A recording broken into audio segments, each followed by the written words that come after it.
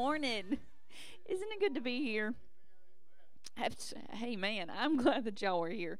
I am glad that you have decided to be in the Lord's house. If you're watching online, hello, good morning. We are glad that you are able to see us, and we miss you, I'm sure, if you are not here. But we have some people who are not feeling well, and so just pray for them. Since last night, even just not feeling well at all. So please do pray that the Lord will help them. And I think I just saw somebody pull up, and if that's who I think it is, you might need to encourage him to get inside. It may not be him, but it looks like it's him. Anyway, it may not be. If it is, tell him to come on. If it isn't him, tell him to come on too. They're pulling up. Get on in here. Indeed, we compel them. We compel them to come in. If you see them in the hedges, just pull them on out and tell them to get inside the Lord's house. Anyway, but we're glad that you're here. We had so much.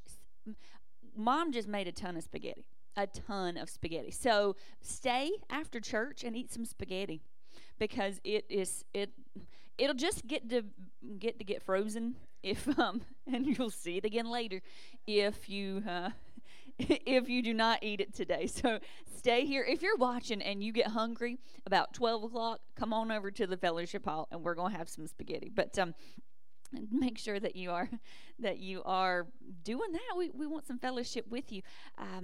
The next First Sunday meal, we're going to go by the first letter of our first name. So whatever you would like to bring that begins with the first letter of your first name, we just want to encourage you. And Dad has already said he wants to bring liver, so yes, go ahead. Don't know how much liver and onion. I don't know. I'll eat some onions and maybe some gravy. I don't know, but I have a liver. I don't need more. But anyway, we just we want to encourage you to do that.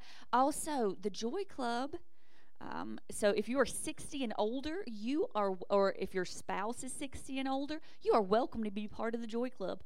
And they are going to be going to the senior adult camp meeting, and that is going to be at the Lake Harvest Church of God in Davidson. They're going to meet here at 10 o'clock on Monday morning, and head over at 10:30 to the Lake Harvest Church. So there's going to be some good preachers preaching, I've heard. So if you would like to participate with the Joy Club, Pastor Joyner is heading that up. So you just come to him. Brother Joyner, I don't know, Dad, is heading that up. So if you want to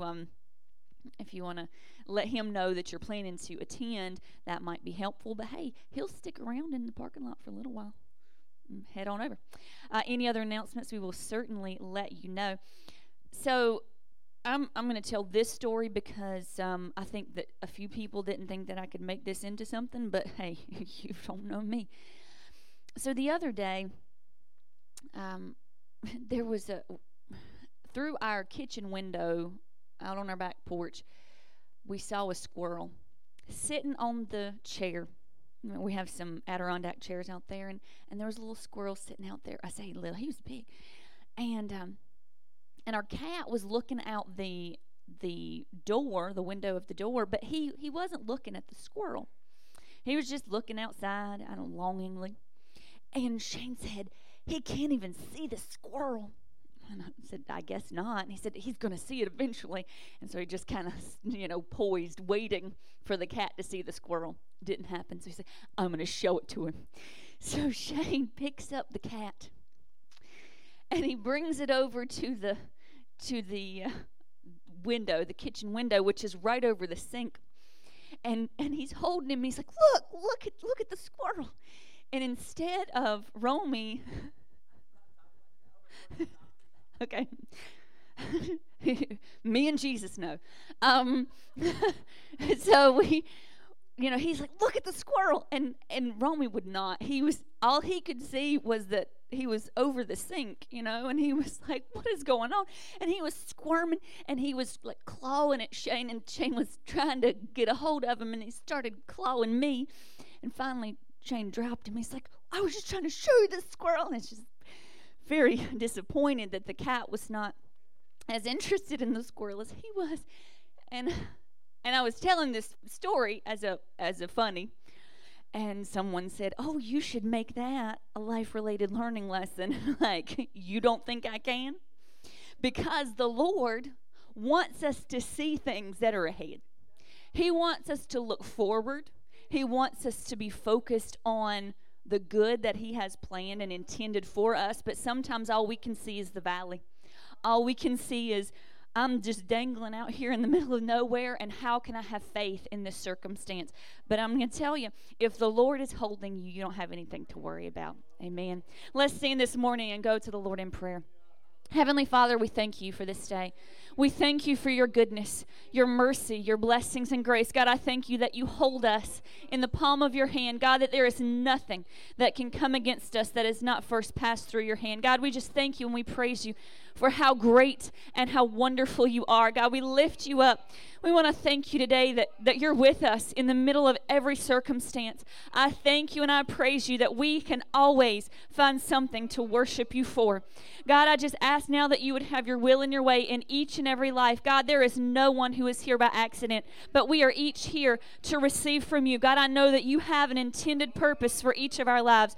God, those who have come in burdened or with pains and cares of this world, God, those who have come in physically, mentally, emotionally in pain, I just pray that your healing presence would be with them right now. God, if there is anyone who has come in with burdens, I pray you would lift them. With chains, I pray you break them. God, we just ask your will be done in this place, that we would honor you and please you. God, for each person who is watching, for those who can't be here for whatever reason, for sickness or difficulties, God, I just pray that as they're watching, they would be filled with the Holy Spirit. God, that your presence would be with them, that they would feel the touch of your holiness. God, just work and move in each of our lives. God, I pray that everything that is said and done today, from the very first prayer to the very last prayer, would lift you up and bless you. God, we thank you for all that you do and all that you are. In Jesus' precious name, amen. Thank you, Lord. Thank you, Lord. We lift you up. Thank you, Lord. Thank you, Lord. Thank you, Lord. Thank you, Lord.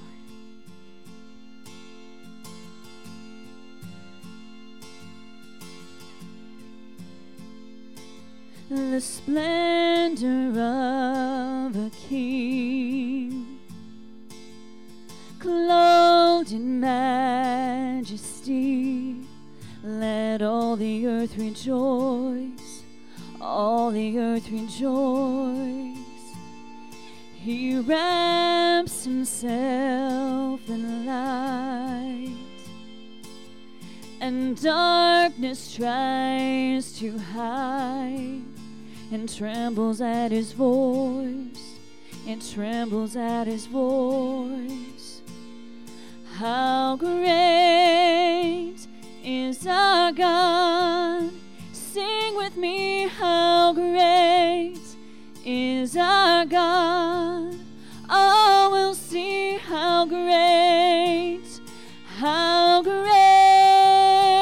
is our God.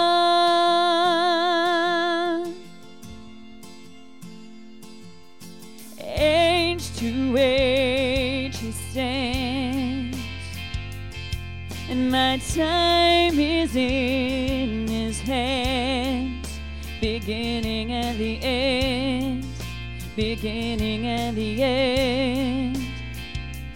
The Godhead, three in one. You are Father, Spirit, and Son, the Lion and the Lamb, the Lion and the Lamb.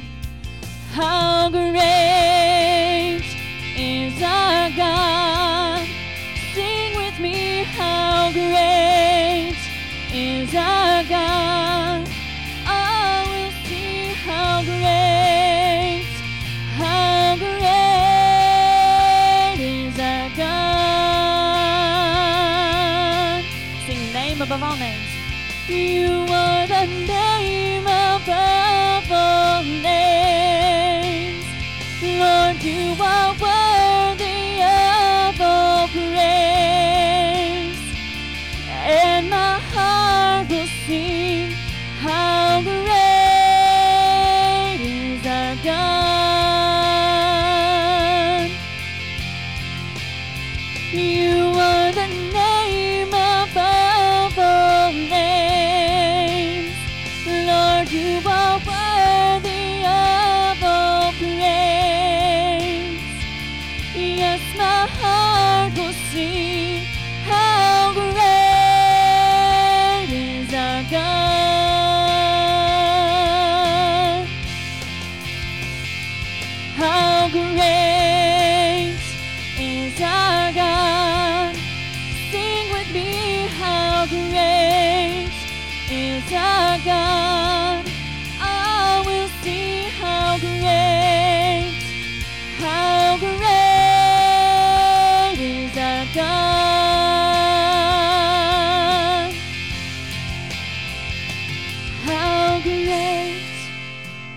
is our God. Sing with me, how great is our God. Oh, we'll see how great is our God. Thank you, Jesus. You are great and greatly to be praised. Thank you, Lord. Thank you, Lord. Thank you, Lord.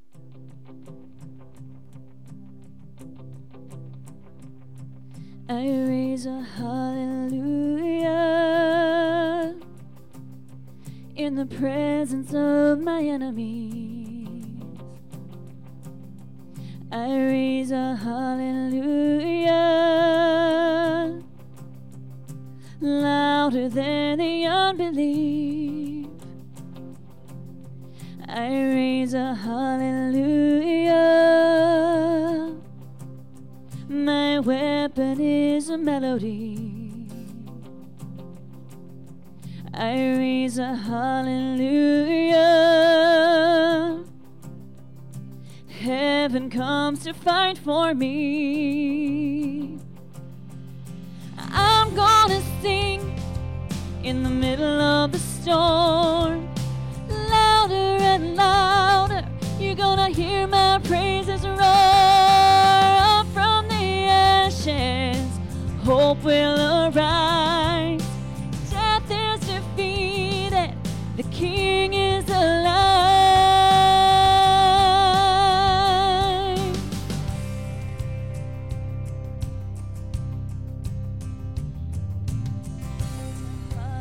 Hallelujah. With everything inside of me, I raise a hallelujah. I will watch the darkness flee. Oh, I raise a hallelujah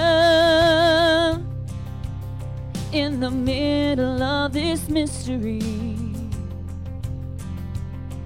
I raise a hallelujah. Fear, you've lost your hold on me. So I'm gonna sing in the middle of the storm. Louder and louder, you're gonna hear my praises roar. Up from the ashes, hope will arise. Death is defeated, the King is alive.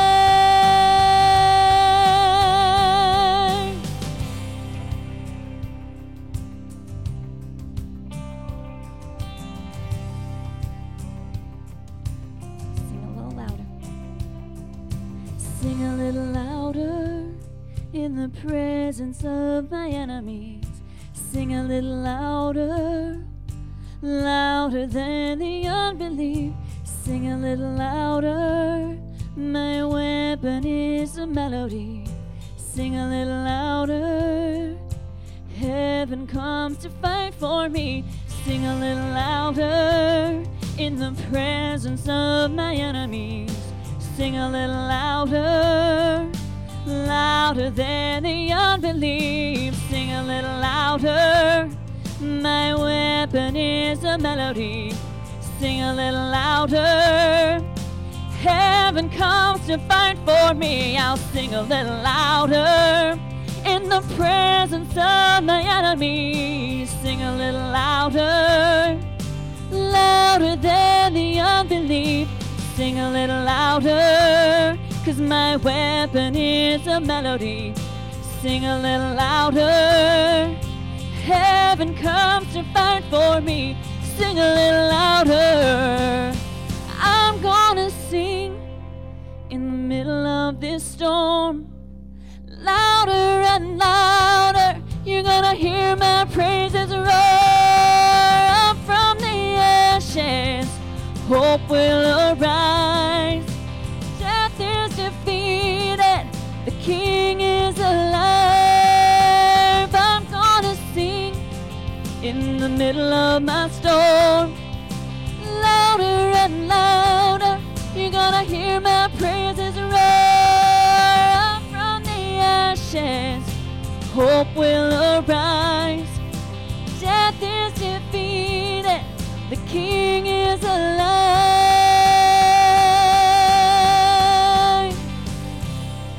Thank you, Lord. Thank you, Lord. He is worthy of praise. He is worthy of praise. Thank you, Jesus. Thank you, Jesus. Thank you, Jesus.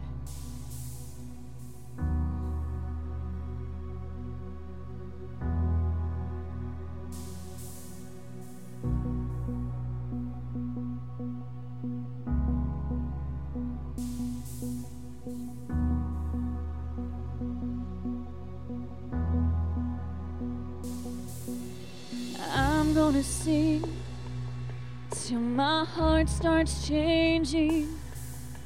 I'm gonna worship till I mean every word.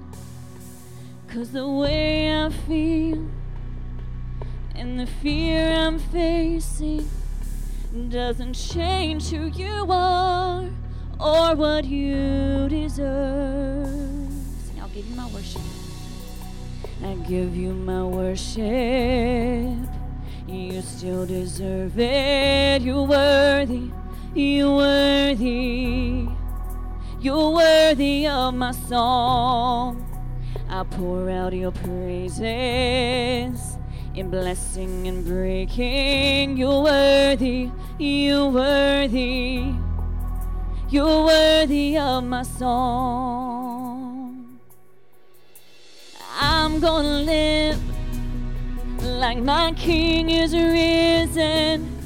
Gonna preach to my soul that you've already won. And even though I can't see it, I'm gonna keep believing that every promise you've made is as good as done. I give you my worship. You still deserve it. You're worthy. You're worthy. You're worthy of my song. I pour out your praises in blessing and breaking. You're worthy. You're worthy. You're worthy of my song. You're worthy. You're worthy. Jesus, you're worthy of my song. You're worthy. You're worthy. Jesus, you're worthy of my song. You're worthy. You're worthy. Jesus, you're worthy of my song. You're worthy. You're worthy. When I sat by that hospital bed, you were worthy. When I could barely lift my head, you were worthy. And after all those tears were shed, you were worthy. I'll never stop singing your praise. I'll never stop singing your praise. And in the blessing and the pain, you are worthy. Whether you say yes or no or wait, you are worthy. Through it all, I'll choose to say that you are worthy. I'll never stop singing your praise. I'll never stop singing your praise. And when I finally see your face, I'll cry worthy. When you wipe those tears away, I'll cry worthy. And above every other name, you are worthy. I'll never stop singing your praise. I'll never stop singing your praise. I give you my worship.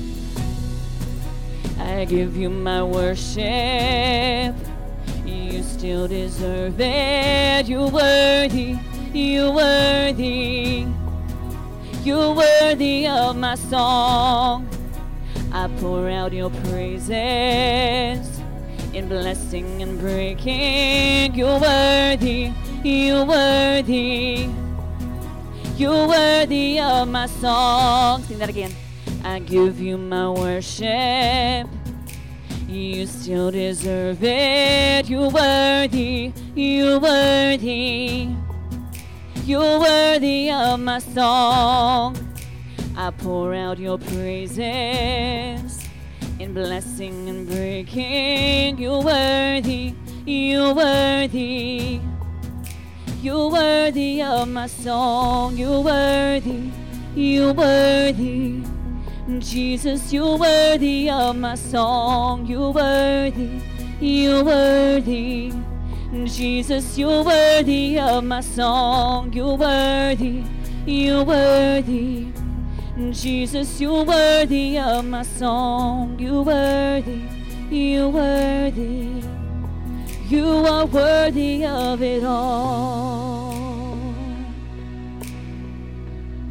You are worthy of it all. For from you are all things.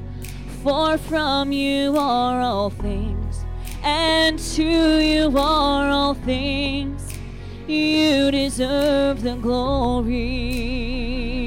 Sing that again. You're worthy of it all. You are worthy of it all. You are worthy of it all. From you are all things. For from you are all things, and to you are all things. You deserve the glory.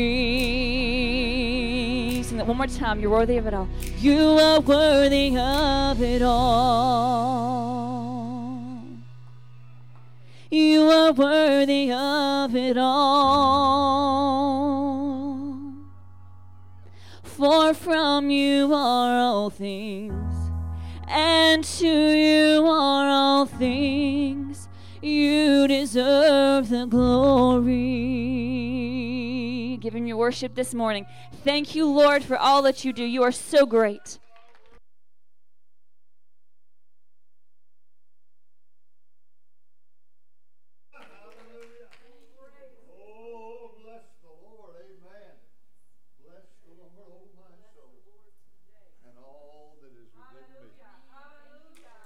Oh, bless the Lord, oh my soul, and all that is in me, bless his holy name. Amen. Oh, I'm still feeling good in my sanctified soul. Hallelujah. God is so good. God is so good. Praise the Lord. I kept it from Jennifer all week that Michael was going to be here for the service. Hallelujah. I did it the whole week, Michael. Amen, amen, amen, amen, amen, amen. Michael does occasionally come up from Kinston area, which is 2 or 3 minutes from here. And he'll just have lunch with us sometime, and we'll see him again in 2-3 weeks,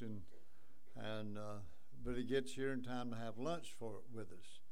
And so he told me this week he was planning to be here and be here for the whole service, our oldest son. And those of you can, as you're having lunch with us today, you can meet our oldest son. Now, you know our oldest daughter, Leneva, and she's going to be singing probably in a little bit. I'm glad that Ronnie brought her today. I appreciate that so much. I'm glad you're here. Praise God. Look around at your neighbor and say, you look good. Praise the Lord. I'll tell you, if you missed the singing last night, you missed a great time. That was a wonderful singing. I enjoyed having Bonnie sing. I could sit and listen to Bonnie sing a long time. Amen. Praise you, the Lord. How good is our Lord. Now we sang about singing unto the Lord, and next week I'll spend more time with this. But 119 in Psalm 119. It's got a few verses. David said in one of those verses, he said, I will sing unto the Lord all my life. Whew. Hallelujah! I'll sing. But this morning we want to remind ourselves of our mission. And I was on the S of mission last week when I asked you to challenge you to speak to two people and say that Jesus loves you, and do it in a very serious kind of way. And on the back, our vision, and where is it that I'm not doing my best? And let me do my best, Lord. What is my role? And I'll tell you, I hear preachers on the TV speaking more and more and more. One today was raising his fist as though, a couple of them, that we need to touch lives in this community and in this world, because one of them had spoke of, it's the 12 o'clock hour. It's time. Jesus is coming back again. Don't you believe it? Amen. I wonder what Robin will bring for First Sunday meal. What's R? It's what? Hush your mouth, ribs. Praise God. Hallelujah. Sister Powell, what with a V? Do we need to change your name so that you? Well, you'll find out something with a V. Hallelujah. Amen. Yeah, and Lord willing, I'll bring the liver and onions if my wife will allow. If she'll fix it for me. And and maybe lasagna, because that's an L too. Praise God. But Jesus is still coming, I'll tell you. He is coming. It's been mentioned that we will, and we'll talk more about it next Sunday. Those of us that are, I think you're over 60, and a camp meeting environment, and it's real close. We can run over there, hear good preaching, and worship the Lord. And so let's plan on doing that together and leaving here at the same time. And I think it'll be just a few minute drive. It's not far at all. Amen. A memory verse for us over the years. Let the words of my mouth and the meditation of my heart be acceptable in thy sight, O Lord, my strength and my Redeemer. Now, we do understand that out of the abundance of the heart, the mouth speaks what? Words. And those words need to be ordered of God, blessed of God, guided by God. Oh, help me, Father, in the name of Jesus. His word is precious. In the beginning, God. Hallelujah. And John tells us a little more about it. He said, in the beginning was the Word. The Word was with God. The Word was God. And we need to understand that the Word is important. Jeremiah 15:16, one of Brother Mike's favorite scriptures is, he liked the message I preached on that. Thy words were found, and I did eat them, and they were the joy and rejoicing of my heart. Hallelujah. We're seeing something here. He's saying, receive my word, learn my word, grasp it, let it become a part of you. Hallelujah. In that ongoing development, isn't that what that's all about? Lord, let that word dwell in me and stay in me. Hallelujah. My mother often wanted us to please learn the word. My mother, back years ago, felt like that there were going to be police or military at the front door taking our Bibles. I mean, you know how, and you would think that would be crazy. But isn't it amazing how the Word is slipping away from people today? Hallelujah. The devil, the enemy of our soul, is taking the Word from our classrooms, taking the Word from courthouses, and it's almost, if you are a Christian, you are a marked individual. You've got a sort of an X on your back. And then Colossians 3 and 16. That we should receive that Word of God.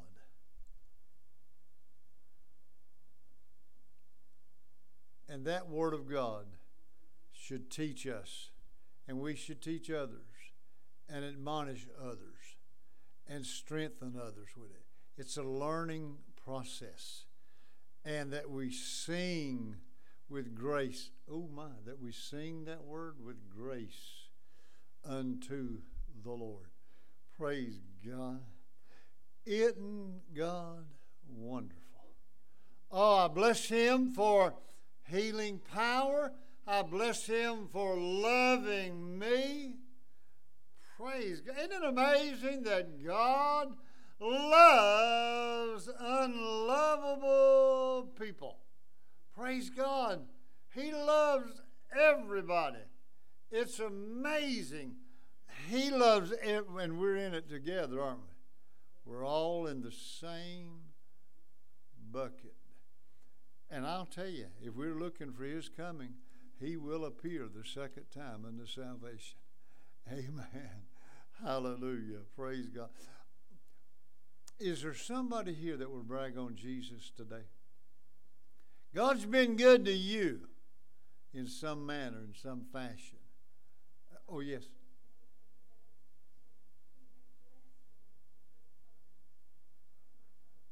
Oh, we love you. Praise God.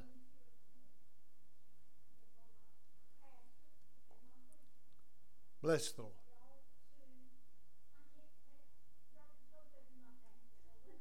Amen.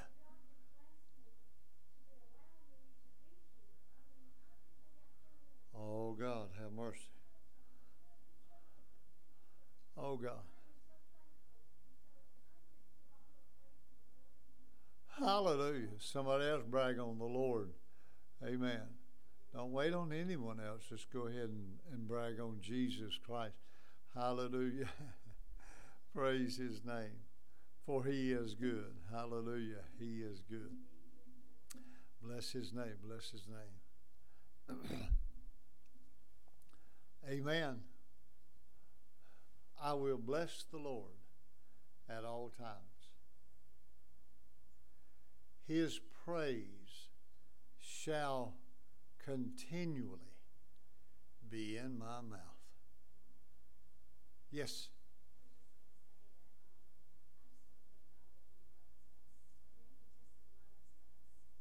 He does.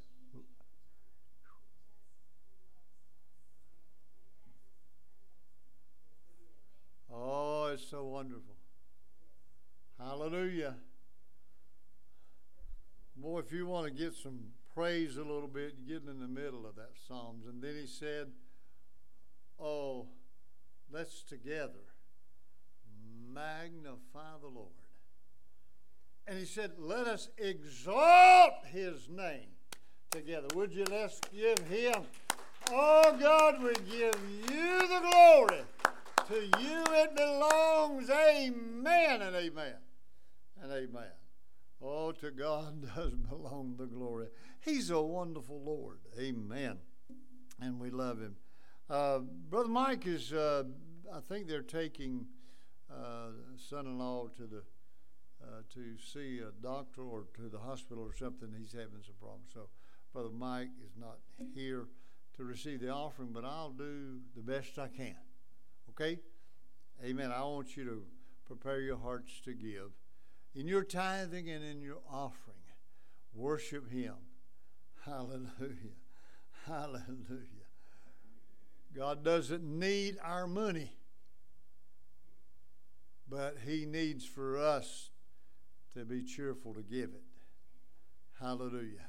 Because I'll tell you, He can take it all back. Have you ever been there? Oh my God. But He can,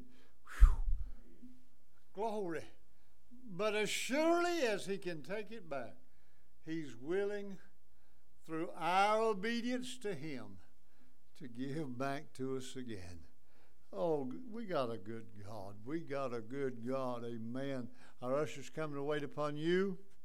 Hallelujah. You give as you're giving unto the Lord. Please do that. Hallelujah.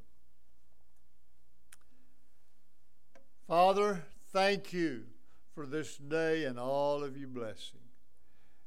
Thank you, Father, for loving us. Oh, thank you, Father, for loving us. And God, thank you for, through us, that we can love others and bless others. Father, we are not Abraham, but we are blessed to be a blessing. Now make me a blessing now as I give and share and worship you in our giving of tithe and offering today. Please accept our love gift today because we truly love you. Would your attention be upon the need of all the people? And Lord, would you touch every need according as your riches are. By Christ Jesus we pray. Amen and amen and amen. Hallelujah. Give us given unto the Lord.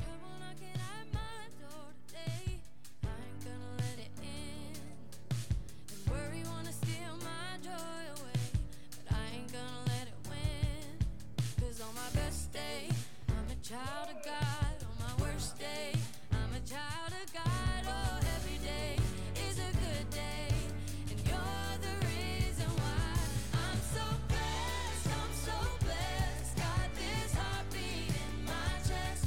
No, it doesn't matter about the rest. If I got you, Lord, I'm so blessed. I'm so blessed. Hallelujah, I'm blessed. I'm so blessed. Okay. Hallelujah, I'm blessed. And when I count the problems that I see, hope looks all but gone. But when I count the ways you're good to me, you got me counting all day long. Oh yeah. I'm so blessed, I'm so blessed. Got this heartbeat in my chest. No, it doesn't matter about the rest. If I got you, Lord, I'm so blessed. Hey, I'm so blessed, I'm so blessed. Got this heartbeat in my chest. No, it doesn't matter about the rest. If I got you, Lord, I'm so blessed. 'Cause on my best day, I'm a child of God. On my worst day, I'm a child of God. Hallelujah. They're right here. Don't you worry.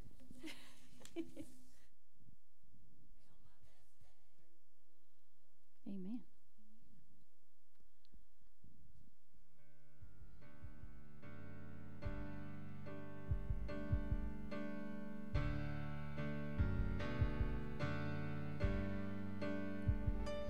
I can't tell you why you're walking through this valley, and I can't tell you just how long you've got to stay, and I can't tell you why your heart feels so unsettled, or when this all will change.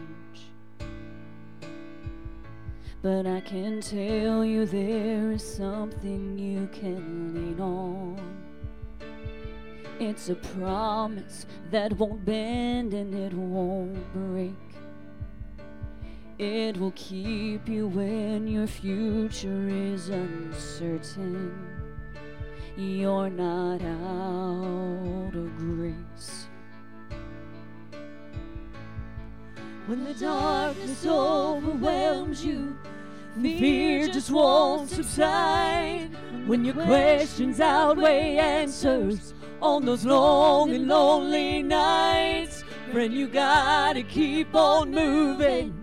He's with you in the valley of despair. He won't leave you there.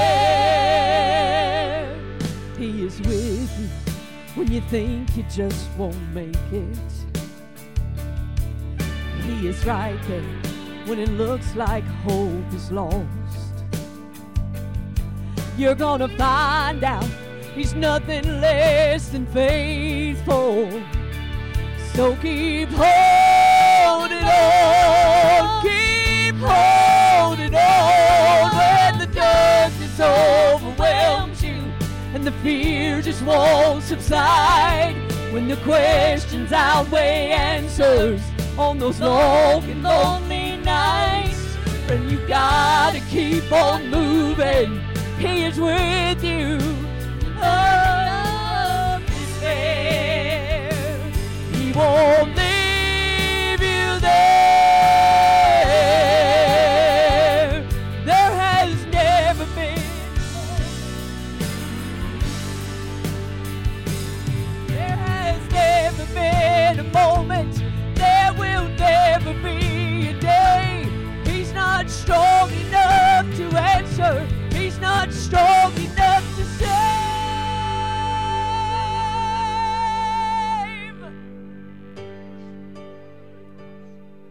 When the fear just won't subside, when your questions outweigh answers on those long and lonely nights, friend, you gotta keep on moving. He is with you. Oh, when the darkness overwhelms you and the fear just won't subside, when your questions outweigh answers on those long and lonely nights, friend, you gotta keep on moving. He's with you in the valley of despair. He won't leave you there. He won't leave you there.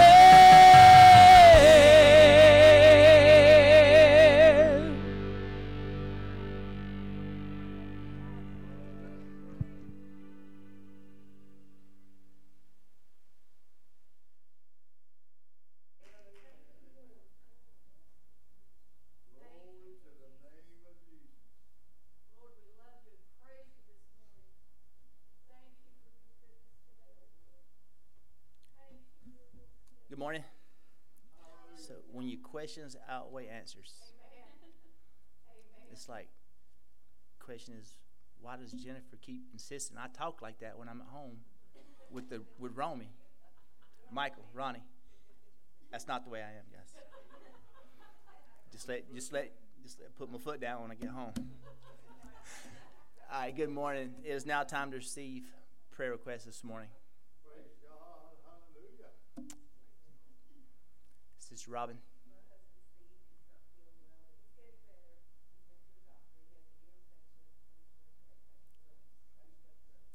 Oh, that's good.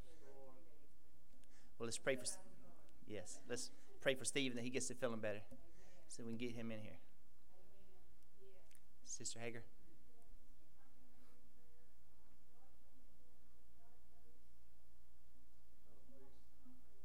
Yes. Let's pray for Sister Hager, her boys, and her prayer requests, please. Brother Mike.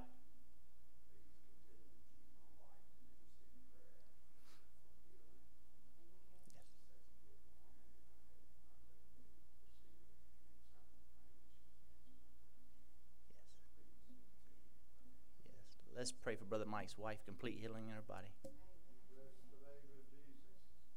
Anyone else? Let's pray for Neva's children. I'm going to pray for my mom. She's not feeling well. She needs serious prayer. Jennifer. Please do pray for Jason. Kim texted me this morning that she herself is not feeling well. She had taken some medication, and Jason has started feeling bad in the middle of the night, and so Brother Mike and Sister Dee took him to the emergency room. And also, please pray for Miss Judy.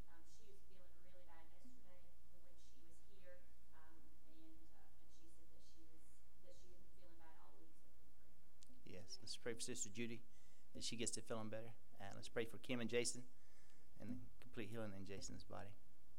If that's it. Oh, Sister Shuggy.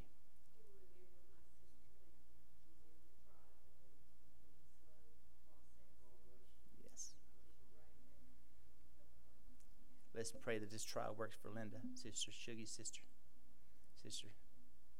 Sister Judy would ask for prayer for her sister that had surgery last week and her daughter that she's been giving them requests for. She talked to me a little bit about both of them yesterday evening. Just remember them in prayer as well. I know that she would call their names. Yes, she would. Let's pray for Sister Judy's sister and daughter. And Folks that are traveling. yeah, a lot of traveling. Gigi, Pop, Gretchen. Pray that Amanda gets feeling better today. Pray for Pop's back. Anyone else? If not, raised hands for unspoken requests. Stand with me as we take these to the Lord, please.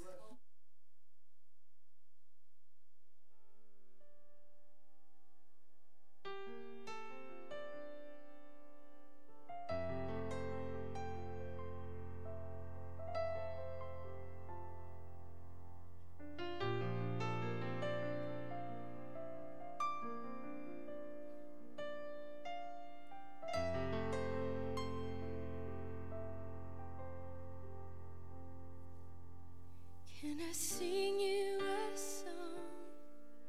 Can I pour out my heart to say your love is healing me? Just a glimpse of your grace, and my whole world is changed forever and completely. I'm in love with you.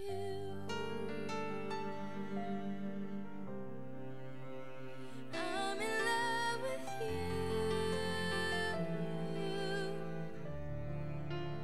I'm in love with you.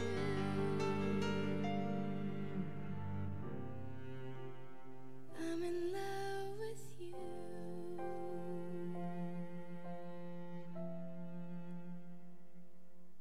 Can I sing you a song? Can I pour out my heart to say your love is healing me? Just a glimpse of your grace, and my whole world is changed forever and completely. I'm in love with you.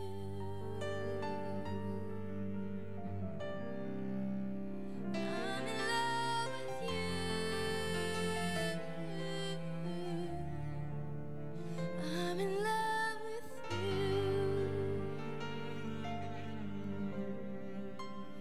I'm in love with you.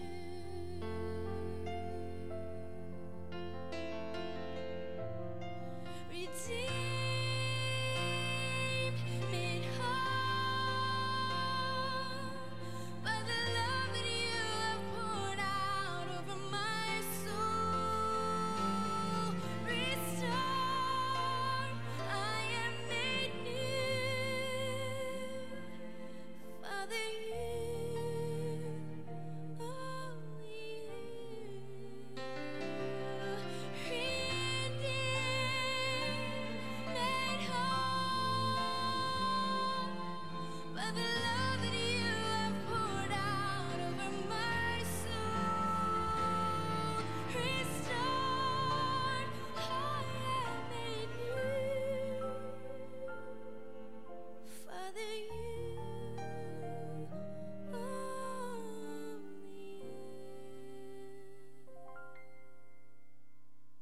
Thank you, Lord. I'm in love with you. All right, thank you. It's now time to fellowship. I'm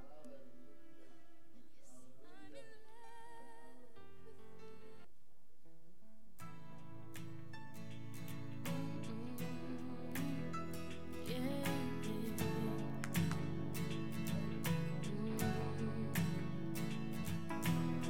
I had a dream I was standing on the shore, 2 feet planted in the sand, soaking up your glory, yeah. Saw you walking from a distance, without a hint of resistance. You had your arms open and a warmth in your eyes. You took my hand and you whispered, "Come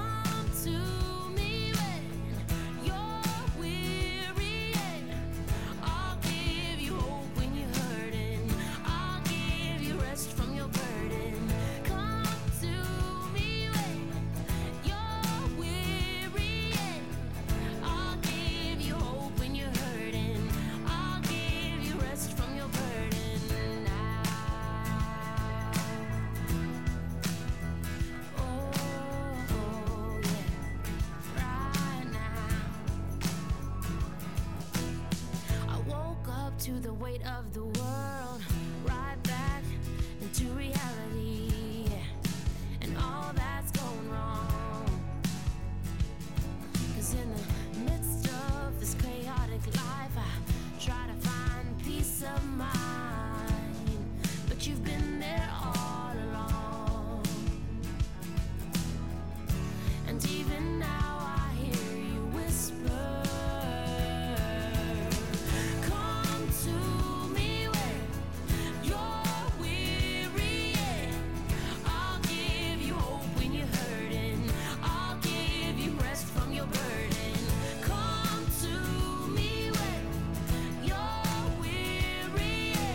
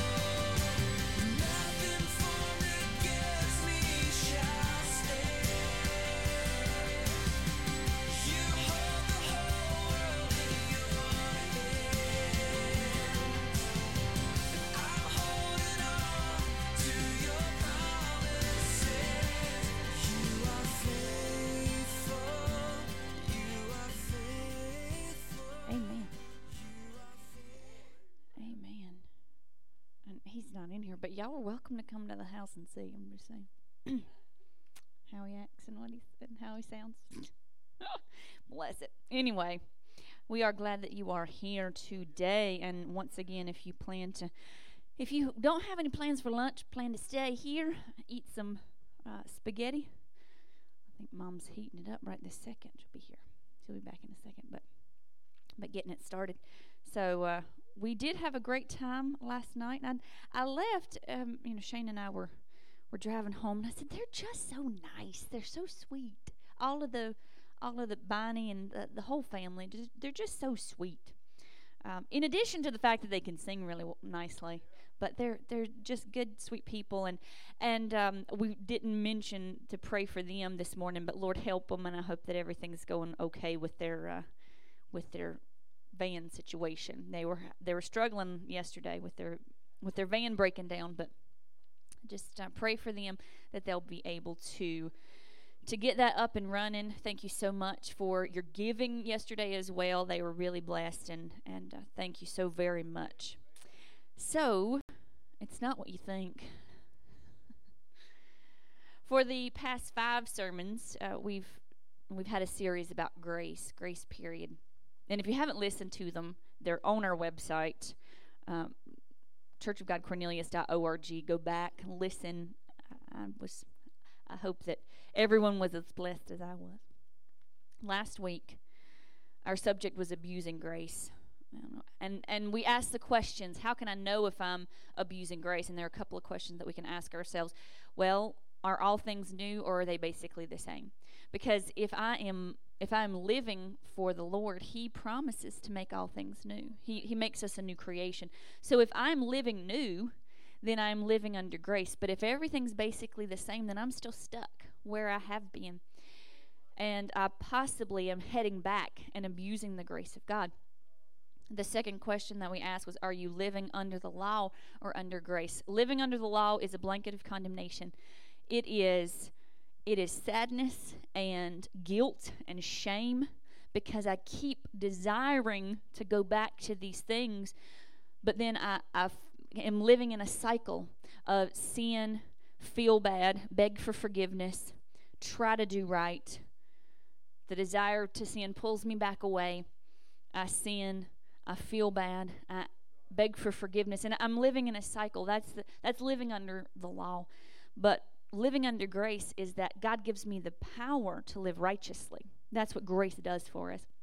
So I hope that we learn that, and I hope that through that series we understood that grace is the unearned, undeserved favor of God, that it is for each of us, it is available to us without measure, and that it fraps me up.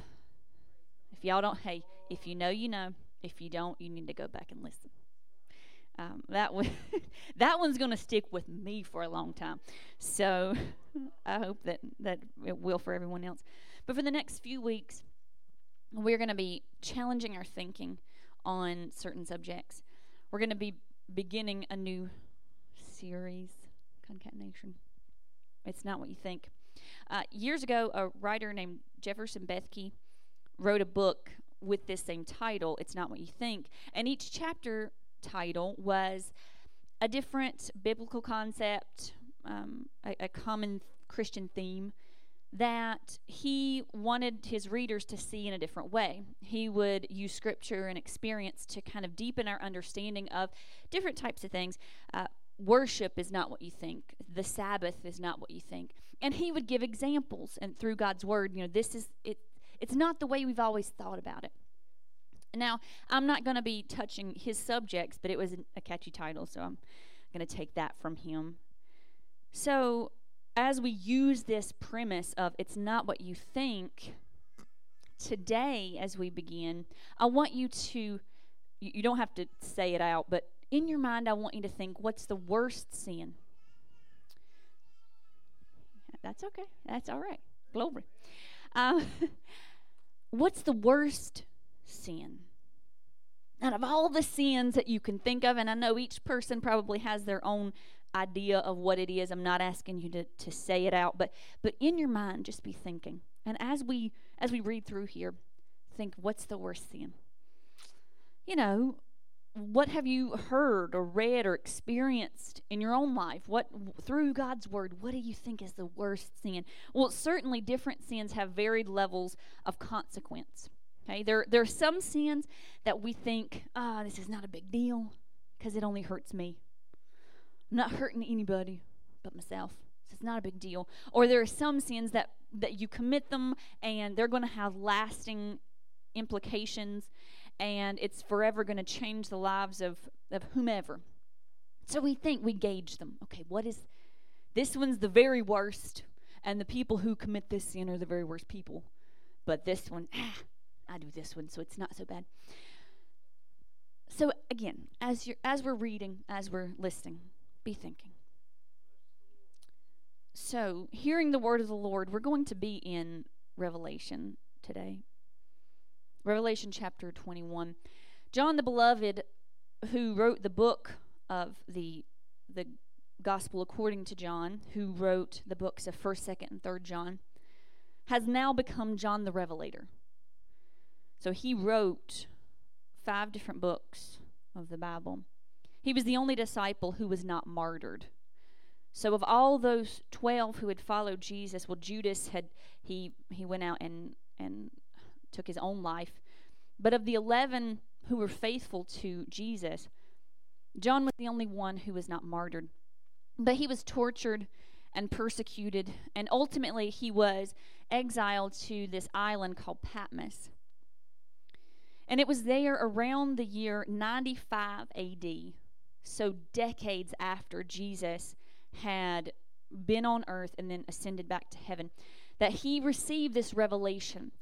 And there's actually, you can go to the island of Patmos now, and there's a particular cave, and they assume, different excavators have decided, historians have said this is where John received the revelation. And it could be, maybe not, but the island is still there. So he was writing these things down. Jesus himself came to John and said, write down these things. And he gave him these letters for 7 different churches in Asia Minor. And he said, this is what is good about you, and this is what I have against you, and here's where you need to straighten up. And here are the things that you need to overcome. But not only was that book written to those 7 churches, and it was written and distributed to them, but it's written for us because we are living in the last days. Shane and I were talking to somebody just yesterday, and he said, and the man is older, and he said, I've heard it since I was little that Jesus is coming. And I said, yes, but it's closer now than it ever was. It's closer than it was when you were 5 years old, however many, 60, 65 years ago, that it's closer now, and it's just as true now, and even more so because Jesus is coming soon.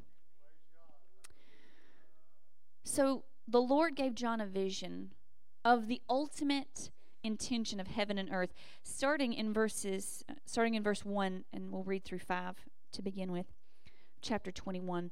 And I saw a new heaven and a new earth, for the first heaven and the first earth were passed away, and there was no more sea. And I, John, saw the holy city, New Jerusalem, coming down from God out of heaven, prepared as a bride adorned for her husband. And I heard a great voice out of heaven saying, behold, the tabernacle of God is with men, and he will dwell with them, and they shall be his people, and God himself shall be with them and be their God. And God shall wipe away all tears from their eyes, and there shall be no more death, neither sorrow nor crying, neither shall there be any pain. For the former things are passed away. And he that sat upon the throne said, behold, I make all things new. And he said unto me, write, for these words are true and faithful. So he saw new heaven and new earth.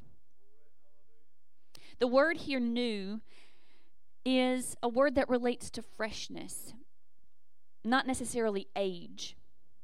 So it's not as though it was instantly created and here it comes, but it's an idea of a fresh heaven and a fresh earth, ones that were unused by anyone previous. The former heaven and earth will be gone. Jesus even said that heaven and earth would pass away. He said, heaven and earth shall pass away. It is a definite, shall pass away, but my words will never pass away. And John even recorded Jesus saying, I go to prepare a place for you. And I will come again and receive you to myself, that where I am, there you can be also. So when we think about this new heaven and new earth has been being created since Jesus ascended back to heaven. He said, I'm going to prepare a place for you. So it's a place that's been being built for the past 2,000 years, but it's not been used yet. So he's creating this place for his bride to dwell. He's making a place for us to come home to him. And he says that as he was seeing this new heaven and new earth come down, there was no more sea. And we wonder, why is it that there was no sea? Why is there no ocean? Well, a few possibilities. At that time, there will no longer be any need for trade or travel or sustenance which derive from the sea. When the new heaven and new earth come down, we won't need to rely on sea life to sustain us, because God is the sustainer. We will not necessarily have to go on boats to travel to places. I really hope that it's like you can think of a place and go there, because that'd be great. I'd be thinking about places all the time. That's just a side note. I don't know that it will be that way, but I hope it will be. But there'll be no more need for the sea. But also, ancient Jewish feelings regarding the sea were that it was a place of danger. It struck fear in the hearts of those who were of Jewish descent. Consider that when they were trying to escape from Egypt and from Pharaoh, they came to the Red Sea. And the sea loomed before them, and they thought, how on earth are we going to get across? And this miraculous occurrence happened that God told Moses, put out your staff, and then the sea was parted and they walked through on dry ground. So they saw these miracles happening with the sea, kind of a scary experience. And as time went on, we see through the Psalms, he talks about making his bed in the depths. And when he's saying, when there is turmoil, when there are waves crashing, when things are going wrong, I know that you're with me. So again, this was imagery for bad things happening. Think about when Jesus calmed the sea. He was in a boat with all these fishermen who were used to being on the water, but still they were afraid of the sea and the unknown. And Jesus stood out on the boat and said, peace be still, and he calmed the waves. And think about when Jesus came walking on the sea, showing that he was the supreme over all things, over all elements, that he was able to walk on something that others would sink in. And so we see this idea of the sea being kind of tumultuous and out of control, but there will be no more of that when we get to heaven. He saw the holy city, a fresh Jerusalem, as a bride who is prepared to walk down the aisle to her husband. John goes on to describe the city in further detail if you're interested, if you want to know what it's going to look like or need a little reminder in verses 9 through 27. We're not going to look at those today, but if you want to look at it, it gives you the indication of what that bride is going to look like, that new Jerusalem adorned in sparkling clothing. The walls of jasper and the gates of pearl and the roads that are made of gold, all these different beautiful things. And it says that God will make his dwelling there. So when he says the tabernacle of God is with men, he's not saying that there will be a building that comes down as they had experienced in time previous to this. He's saying that God will pitch his tent among us. In the Message version, it says, "Look, God has moved into the neighborhood." That when the time comes for the fresh heaven and fresh earth, that God will be there with us, living side by side with us, just as He's always wanted to. In Eden, He walked with Adam and Eve in the cool of the day. He wanted to spend time with them. He wanted to dwell with them, be in fellowship with them. In the wilderness, His tabernacle was set up in the middle of the camp so that He would be surrounded by His people and His presence would be among them. In Jerusalem, His temple was built in the height of the city so that when people would come out of their homes, they would be able to look up and see, there's the temple of God. He's with us. Jesus lived among His disciples for 3 years, and then He sent the Holy Spirit to come and live in our hearts. God has always wanted to live with us. That's always been His purpose and His intention. And finally, the day will come when Yahweh will make His dwelling, will pitch His tent right beside us. And it said that God will wipe away all tears from our eyes because there will be no more death. There will be no more sorrow or mourning, no crying out, no pain. This word here meaning toil or anguish. There'll be nothing more that will make us sad or weary. Because the former things, the old ways, have passed. And it says that He makes all things new. And again, this word, fresh. He makes all things fresh. So when we're there, all the old ways are gone. But take a look at verses 6 through 8. It says, "And He said unto me, It is done. I am Alpha and Omega, the beginning and the end. And I will give unto him that is athirst of the fountain of the water of life freely. He that overcometh shall inherit all things, and I will be his God, and he shall be my son. But the fearful and unbelieving, and the abominable, and murderers, and whoremongers, and sorcerers, and idolaters, and all liars shall have their part in the lake, which burneth with fire and brimstone, which is the second death." So here we hear again from the Lord, who commands John to make it plain. Here's another I am statement. We see from the beginning in Exodus that the Yahweh, this idea of Yahweh, I am who I am whoever you need me to be. It's a covenant name of God, Yahweh.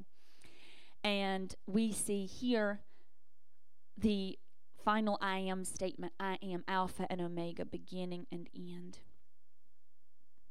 I am Alpha, first. This is the letter A in the Greek alphabet. I am first, and I'm Omega, the finality, the commencement and the conclusion. And he said, if anyone is thirsty, I will give this water of life freely. Remember that he is the one who offers living water.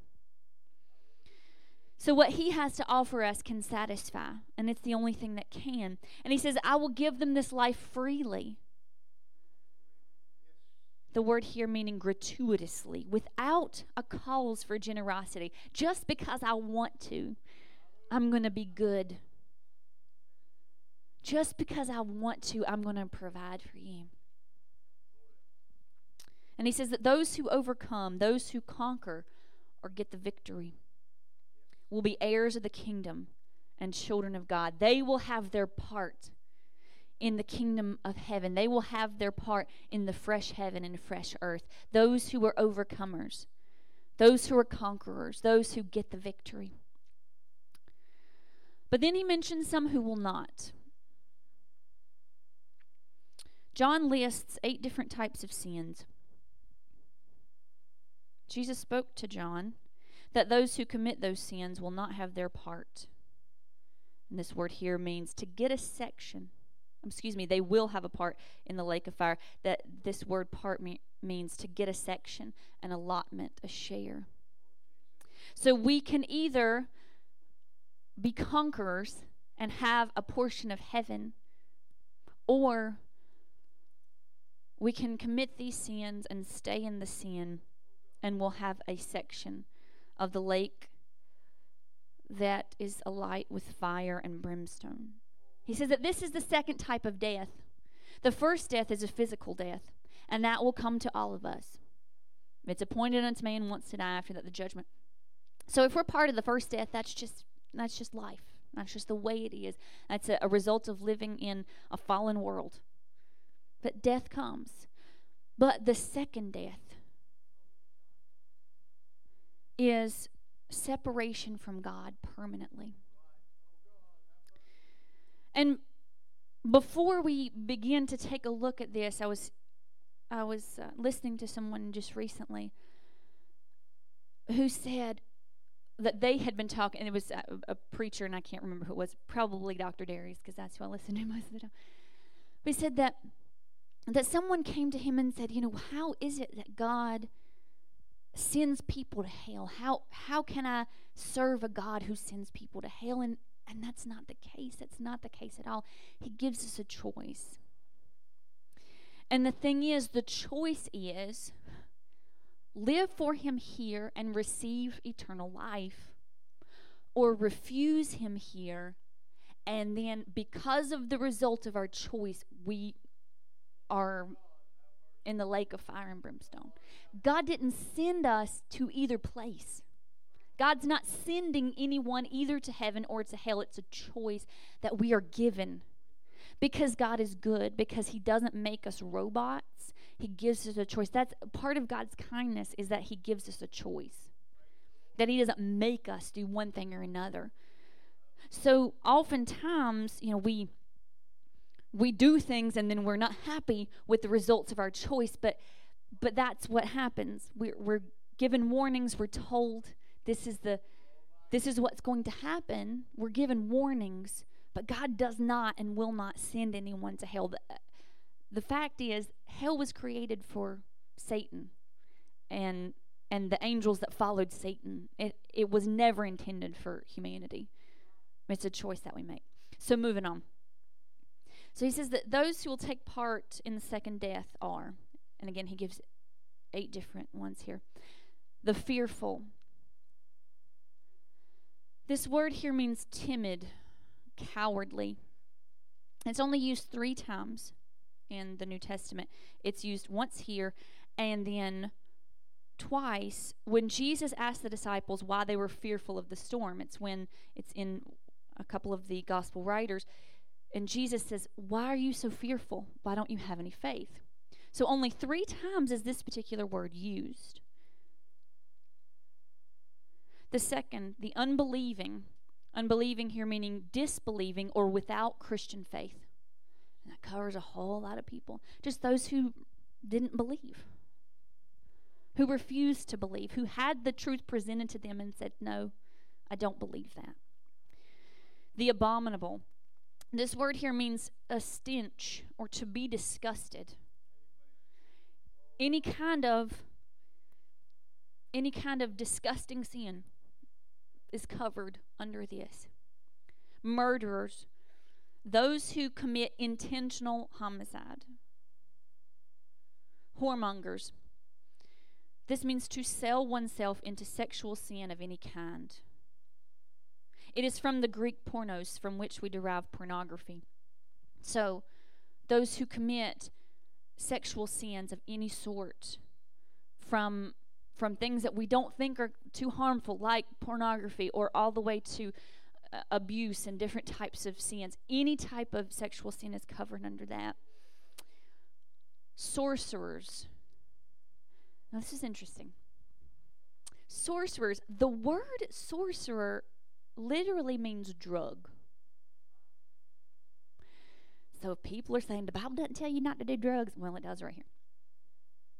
If you read the Bible and try to decide what it says, it means a drug.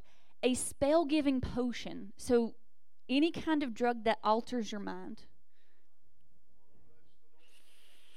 Closely related to those who create magic potions for demonic practice. It's from the Greek word pharmakeia.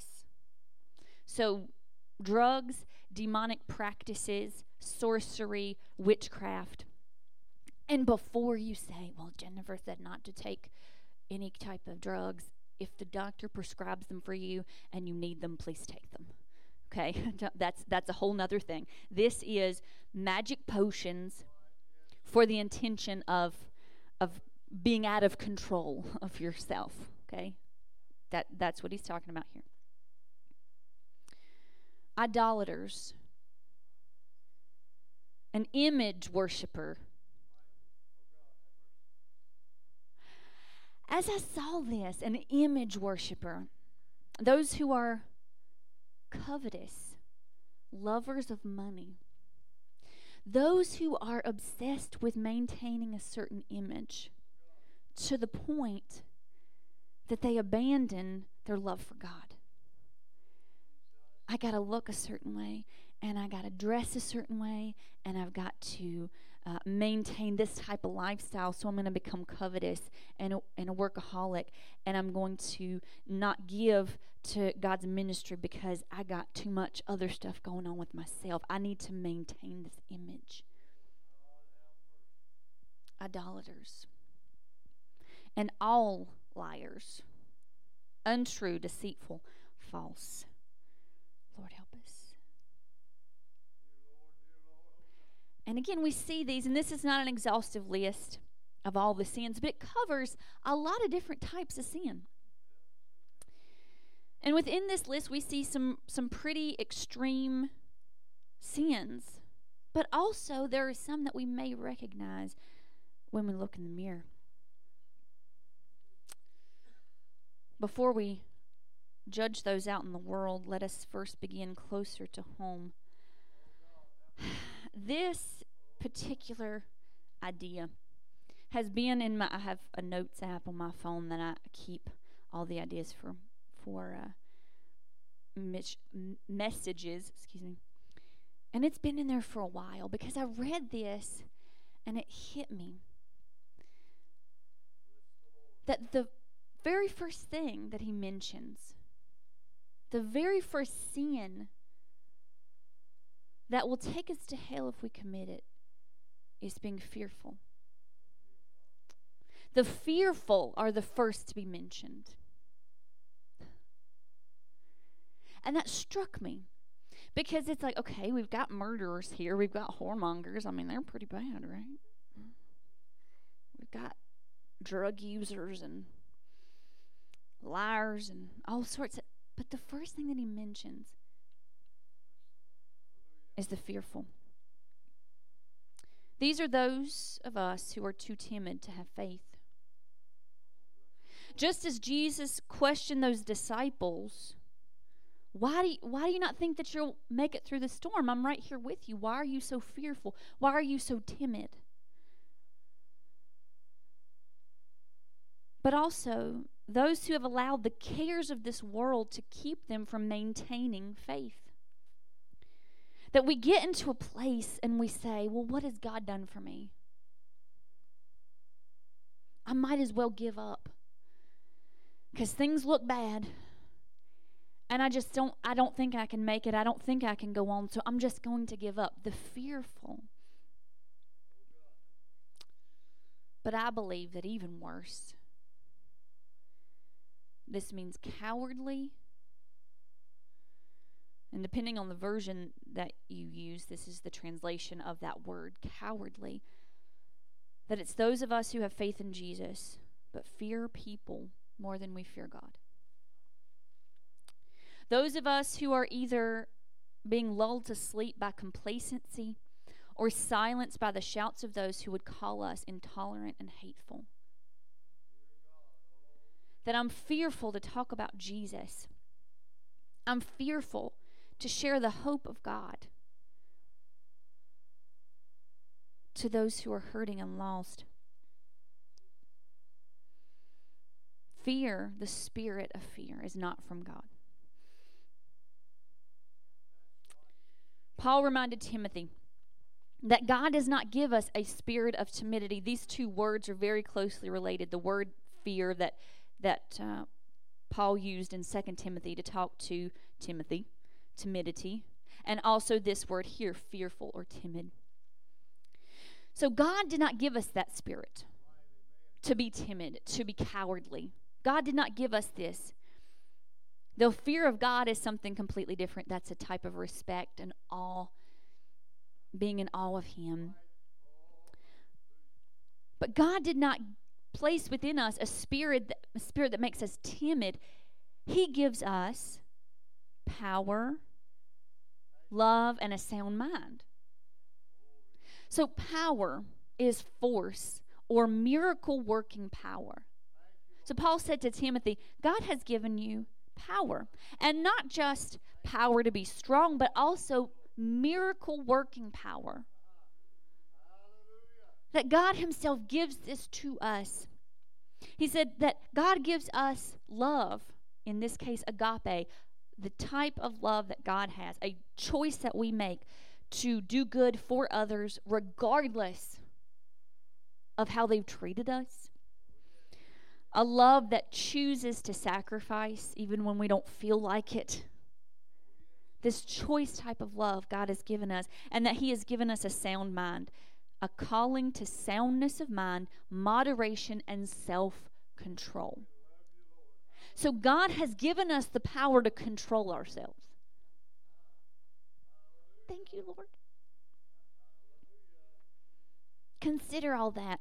God supplied us with the tools to help those who are suffering with all those other sins that are listed.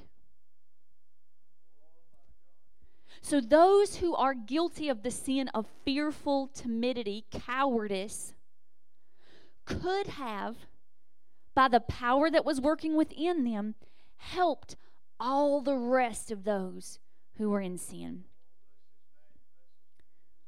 Miracle working power is available to us. Bondage breaking power. Sin conquering power. That will set people free from cycles that have plagued them for years. That power lives within us. But when we are too timid to try to help somebody, too fearful of how they're going to react, then they never get the help they need, and they're steeped in sin, and I could have helped them the whole time. We have been given agape, which is our response to those who are suffering in sin. Not anger, not hatred or disgust, but the compassion of Jesus. Because if He was willing to walk toward me in my sin, I have no reason to run away from others who are in sin. Sometimes I think about the things that other people are doing, and yeah, maybe I get a little high and mighty feeling about me. Well, thank goodness I don't do that. But if Jesus Himself, we're talking about this in our class on Wednesday night, if Jesus Himself would walk toward lepers that no one else was allowed to touch, then there's no reason that we should shy away from helping those who are in sin, who are having a difficult time, because without the grace of God, we'd be there too.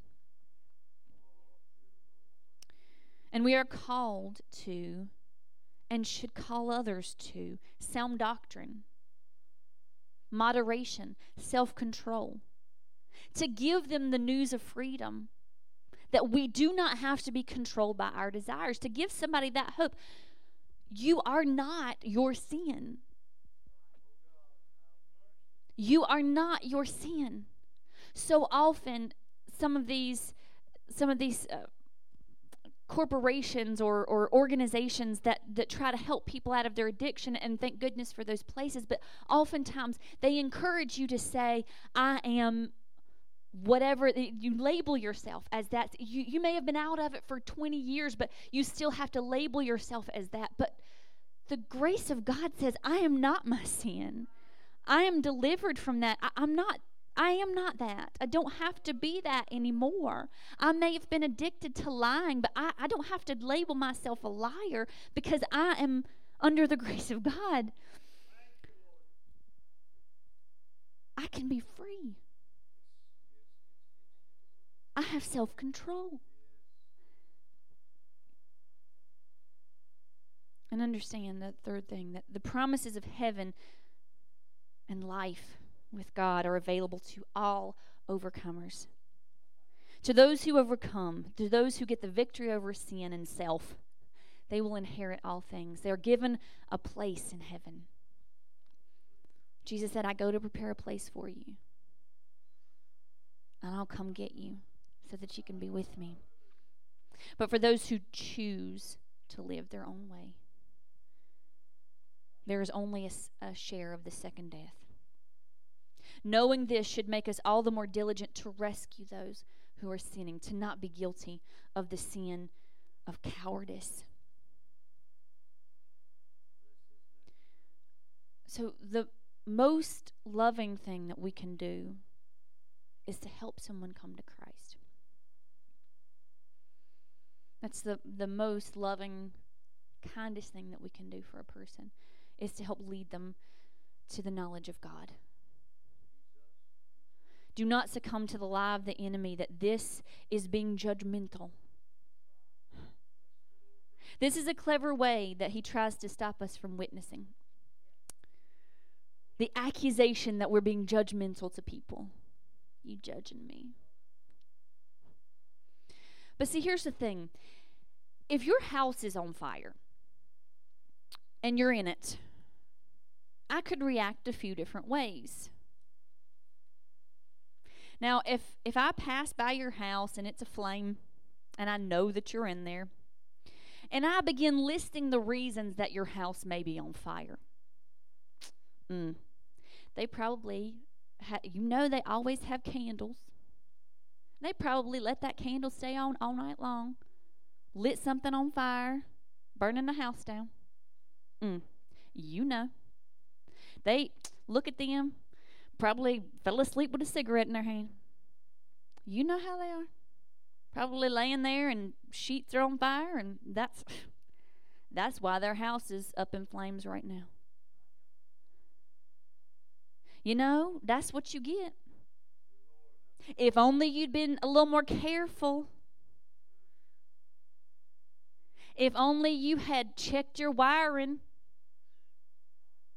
then that house wouldn't have been catching on fire. That's judgment. Okay? That's being judging. That's what Jesus says, judge not lest ye be judged. That is being judgmental. Look at you, steeped in your sin. Shame, shame, shame. That's being judgmental. Or I could see that your house is on fire, know that you're inside, but then hesitate at the door. Would they want my help? I don't know. Is that being too pushy? They didn't invite me in, so should I knock down the door? I don't know. I mean, if I knock down the door and then I cause damage, and they're not even calling out for help, should I even worry about it right now? I don't know what to do. What if they get upset with me calling 911 because that calls attention to the fire? Everybody around is going to, if I call 911 and then they hear the sirens and everybody's going to see that their house is on fire, and then they're going to be mad at me because I called attention to it. What do I do? That's cowardice. And that's where the sin comes in, because I've let you die. I could have done something about it, and I'm letting you perish in the flames. And that's why Jesus says the sin of cowardice, that sin of thinking too much of what the world's going to think about me. When I don't have to stand before the world, I have to stand before God. When I allow that to change my witness. When I say, oh, can I say anything to this person or that person? Because what if they don't want to hear it? Well, no, they may not want to hear it. But with agape, with love, we say there's a better way. You don't have to be labeled by what you've been in for so long. You don't have to be that. That's not who you are. By the grace of God, you can be something else. You can be free and forgiven. Or I could, when I see your house on fire, call on those who have the capability of putting out the fire. And in the meantime, I can approach the door and call your name and pull you out. That is agape. That's what God calls us to.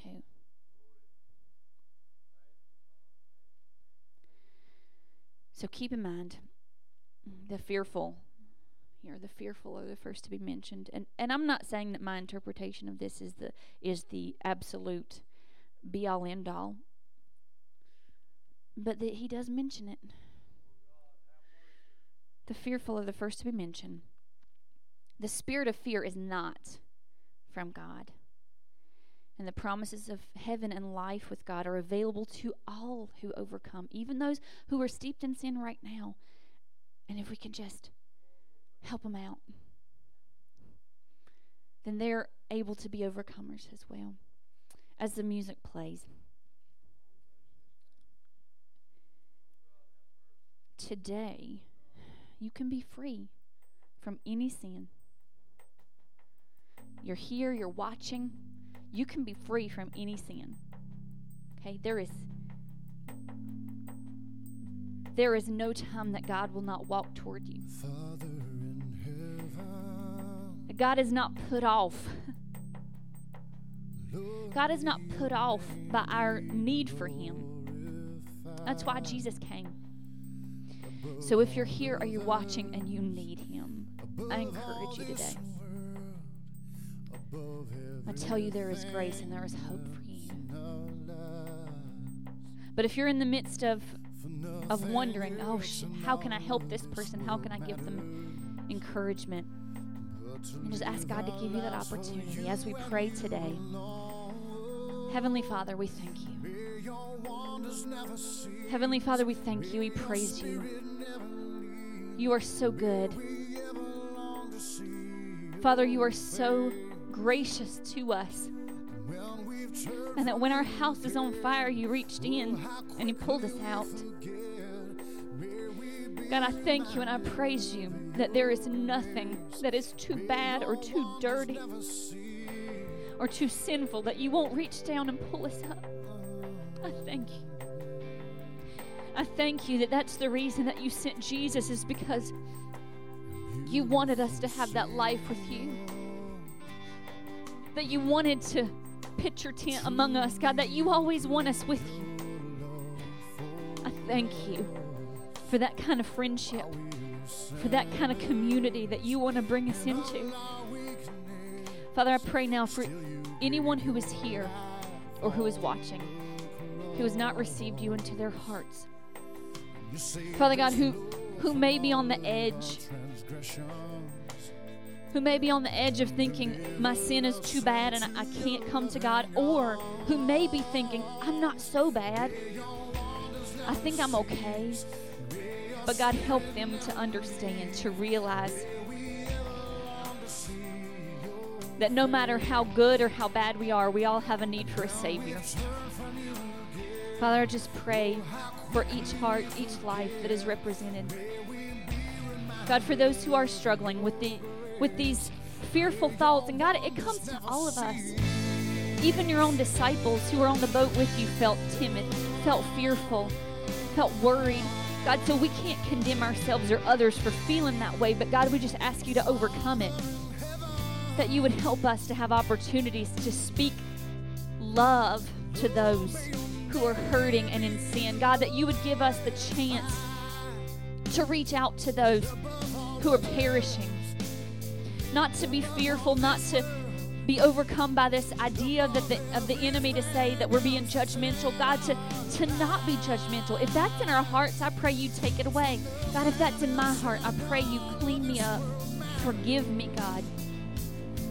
Forgive me for any times that I have been judgmental toward those who are struggling with sin. Father, I just ask you right now, you would have your will in each life. Those who are here, those who are watching, whether it's live or later on, I just ask for strength and your help in each of our lives. That we would reach out to the perishing. That we would have the opportunity. And God, show us those opportunities. those times that we may think that our day is being interrupted, help us to recognize that that may be a divine appointment that you just didn't write in our calendar. God, to see that speaking words of encouragement to other people is not an interruption, but it's a divine opportunity. God, help us. God, help us. Lord, we thank you for what you're doing within us, and we just trust that it will continue. Work and move in our lives today, that we honor you and please you in all that we say and do. And Father, we say over your people, may Yahweh bless you and keep you. Make his face shine upon you. May he be gracious to you and may he give you his peace. In Jesus' precious name. Amen.